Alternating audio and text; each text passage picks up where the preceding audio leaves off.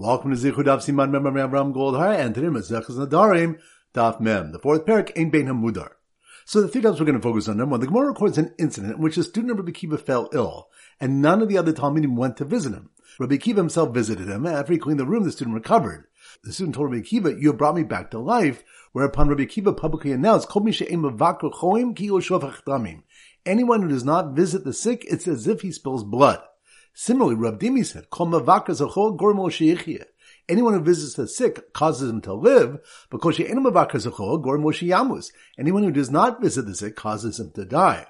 The Gemara clarifies that by visiting the sick and seeing his condition, one will be more likely to daven for his recovery. But if he doesn't visit him, ein mevakar rachamim lo sheyichye lo sheyamus. He does not beseech Hashem's mercy they should live, nor they should die. The Ran explains that there can be times that the patient is suffering greatly and is beyond hope of recovery, that it is appropriate to daven for his death in order to end his suffering. One who does not visit the sick will not even provide him this assistance. Point in which Rav said, "Kol mevakar zachol nitzum medina shel Gehenna." Anyone who visits the sick is saved from the judgment of Gehenna. Bim bikar mascharo, and if he did visit, what is his reward? The Gemara clarifies that the question is what reward he receives in this world, in addition to being protected from Gehenna. His reward is learned from the following pasuk, which immediately follows a pasuk praising visiting the sick. Hashem yishmereu b'yacheu b'usha ba'aretz v'al titneu b'nefesh oivav. Hashem will guard him and bring him to life, and he will be fortunate in the land, and you will not deliver him to his enemies' desires. The Gemara expounds the individual phrases. Hashem will guard him from the Yetzer Hara, and he will bring him to life from suffering, and he will be fortunate in the land, that all will be honored through him. And you will not deliver him to his enemies, that he will encounter friends such as Naaman's who healed his tzaras by encouraging him to obey Elisha's directive to bathe in the Jordan River, and he will not encounter friends such as Rehovam's, who divided his kingdom by advising him to refuse the people's petition to lighten their burden. I'm pointing with you, Ravin said in the name of Rav, Mitra b'marava sada rabba paras. When rain falls in the west, meaning Eretz Yisrael, the Euphrates is a great witness thereof. The Euphrates increases in volume as a result of the rain in Eretz Yisrael. If the rainwater may be the majority of the river volume, the river would become disqualified as a mikveh because rainwater is only valid when stationary, as opposed to rivers fed by natural springs.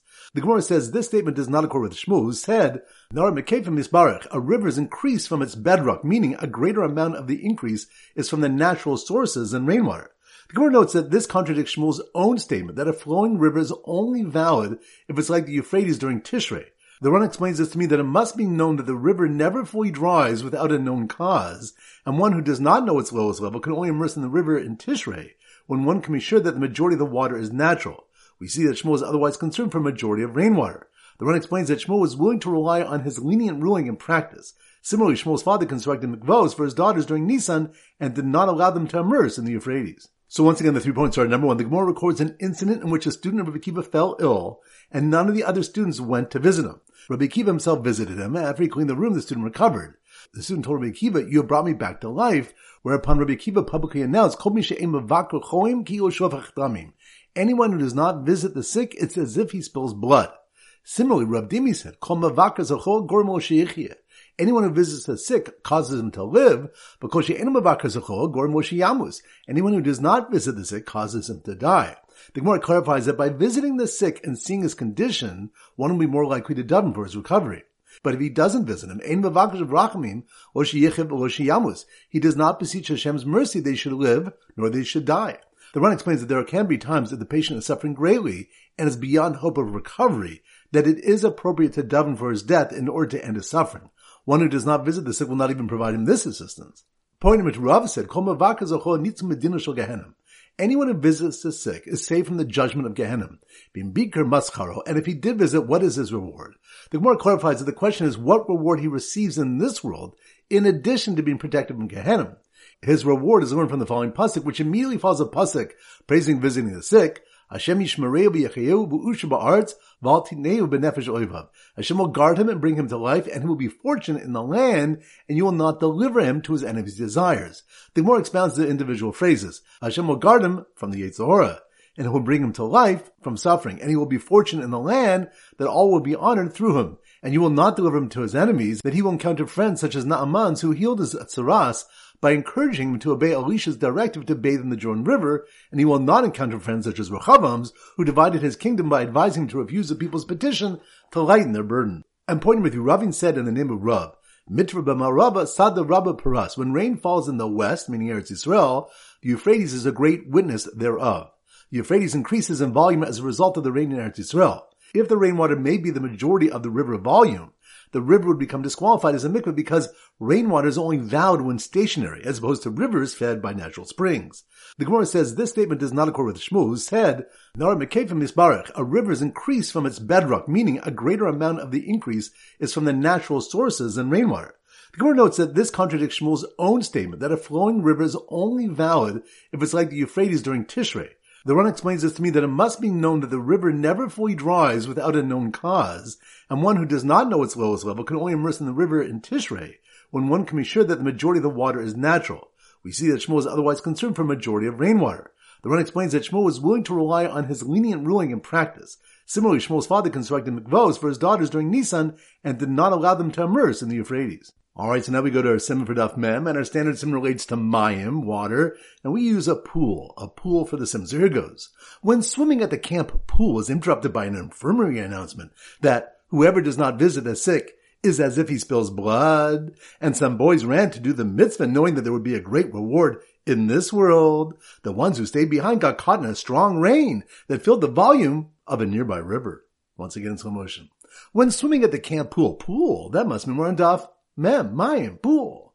When swimming at the camp pool is interrupted by an infirmary announcement that whoever does not visit the sick is as if he spills blood, which reminds us the Gemara brings a number of statements about the importance of Bikkur Cholim, such as Rabbi Kiva's, Kol mi she'ein mevaker cholim ki ilu shofech damim. Anyone who does not visit the sick is as if he spills blood. So, when swimming at the camp pool is interrupted by an infirmary announcement that whoever does not visit the sick is as if he spills blood, and some boys ran to do the mitzvah knowing there would be a great reward in this world, which reminds us, Rav said, anyone who visits the sick is saved from the judgment of Gehenna, and then details reward in this world, such as he'll be saved from the Yetzer Hara, suffering, and all will be honored through him. So, when swimming at the camp pool was interrupted by an infirmary announcement that whoever does not visit the sick is as if he spills blood, and some boys ran to do the mitzvah knowing there would be a great reward in this world, the ones who stayed behind got caught in a strong rain that filled the volume of a nearby river, which reminds us, Rabbi said in the name of Rab, Mitra b'marava sada rabba pras. When rain falls in the west, meaning Eretz Yisrael, the Euphrates is a great witness thereof. The Euphrates River increases in volume as a result of the rain in Eretz Yisrael. If the rainwater may be the majority of the river volume, the river would become disqualified as a mikveh because rainwater is only valid when stationary, as opposed to rivers fed by natural springs. So once again, when swimming at the camp pool is interrupted by an infirmary announcement that whoever does not visit the sick is as if he spills blood, and some boys ran to do the mitzvah knowing there would be a great reward in this world, the ones who stayed behind got caught in a strong rain that filled the volume of a nearby river. Alright, so now it's time for 4 B'Lapach Chazara. Daf Lamed Vav. So the Simmer Daf Lamed Vav is a lulav. So here goes. The lulav merchant, lulav, that must be more Daf Lamed Vav. The lulav merchant who promised a free lulav to anyone who consented to joining us Pesach, aside from us kids who don't need to consent, which reminds us, Rabbi Zera explained that one cannot derive from the fact that one can register his children on the carbon Pesach without their consent, that he can register a friend on his Pesach without his consent, for Selaves Avos Lav Deraisa. The law of a lamb for each father's house is not Deraisa for minors. Since they can partake of the Pesach without registration, there is no basis to permit the registration of an adult without his consent.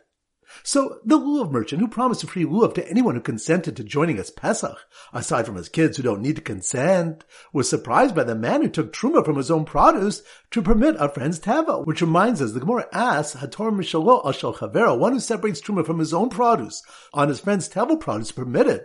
Sarach Daito Olo, does he need his friend's consent or not? Do we assume the owner would want his produce permitted without his having to use his own produce, and his consent would not be required? Or might he prefer to do the mitzvah himself, even at the cost of using his produce for truma? So the lulav merchant who promised a free lulav to anyone who consented to joining us Pesach, aside from his kids who don't need to consent, was surprised by the man who took truma from his own produce to permit a friend's tevel, and then tell the merchant that if he gave him a free lulav, he'd give the truma to his Kohen grandson, which reminds us of Rabbi Yirmiyah's question to Rabbi Zera. If one separated truma from his own produce to permit his friend's tevel produce, Tovas Hanash shall meet. To whom does the benefit of pleasure belong?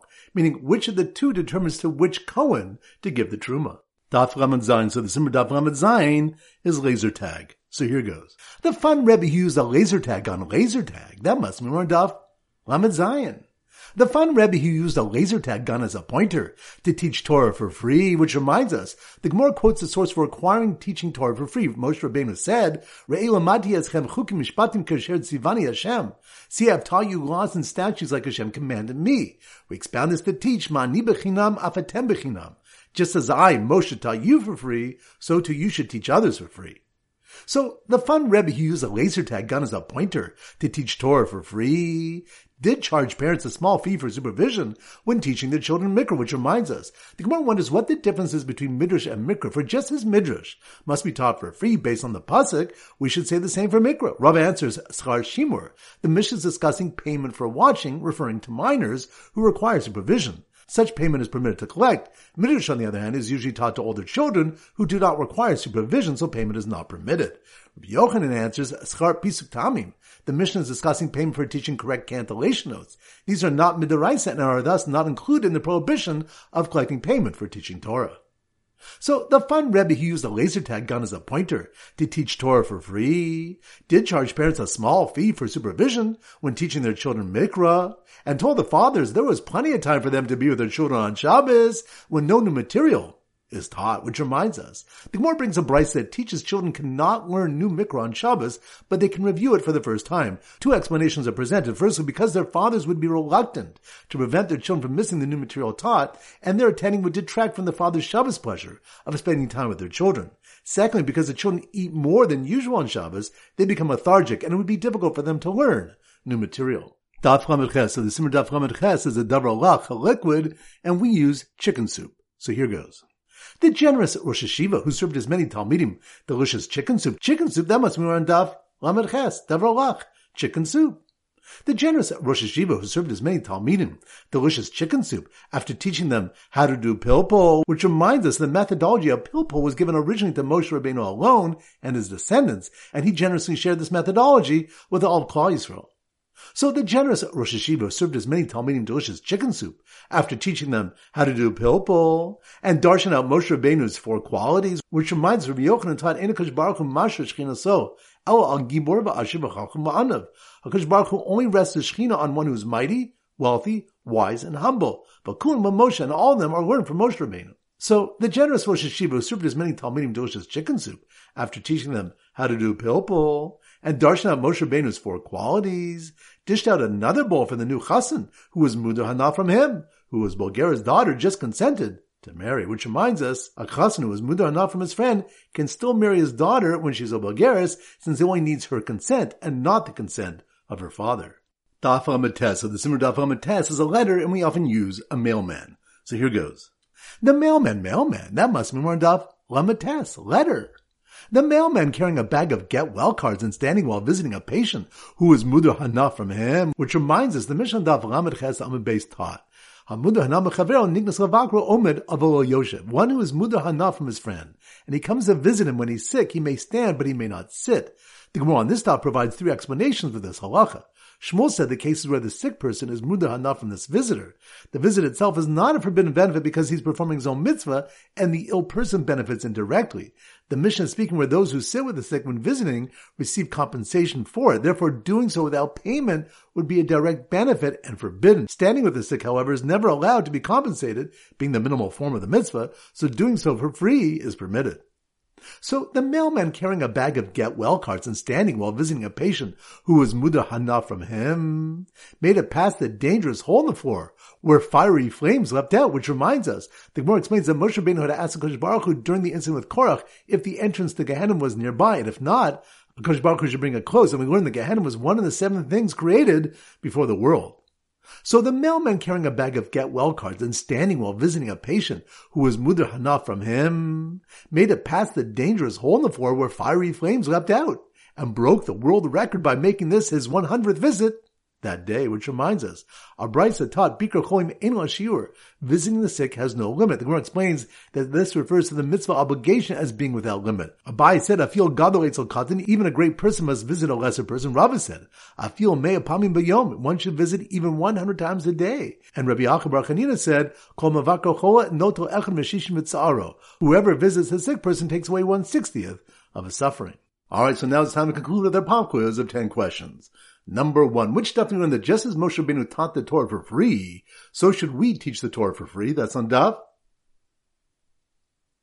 Lamed Zayin. Good. Number 2. Which daf do we discuss the schar for doing the mitzvah of Bikur Cholim? That's on daf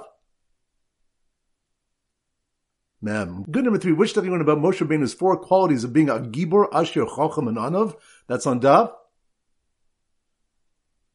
Lamed Ches. Good. Number 4. Which daf do we learn that a Mudar Hana from his friend who is sick must stand when he visits him? That's on daf Lamed Tes. Good. Number 5. Which daf do we learn the Rekiva says anyone who does not visit the sick is kiyu shofech damim? It's as if he spilled blood. That's on daf Mem. Good. Number 6. Which daf do we learn the reason one may teach mikra for a fee is either schar shimur, supervision, or for teaching the trop? That's on daf Lamed Zayin. Good. Number 7. Which daf do we learn that Moshe Rabbeinu shared the methodology of pilpul with Klal Yisrael? That's on daf Lamed Ches. Good. Number 8. Which daf do we have the question whether one can take truma from his produce to permit his friend's tevel without getting his consent? That's on daf Lamed Vav. Good. Number 9. Which daf do we discuss tevilah in rivers possibly disqualified by rainwater? That's on daf Mem. Good. And number 10. Which daf do we learn that there's no shiur for visiting the sick? That's on daf Lamed Tes. Excellent. That concludes today's shiur. This is Rabbi Avram Goldham Zichu wishing you a great day and great learning.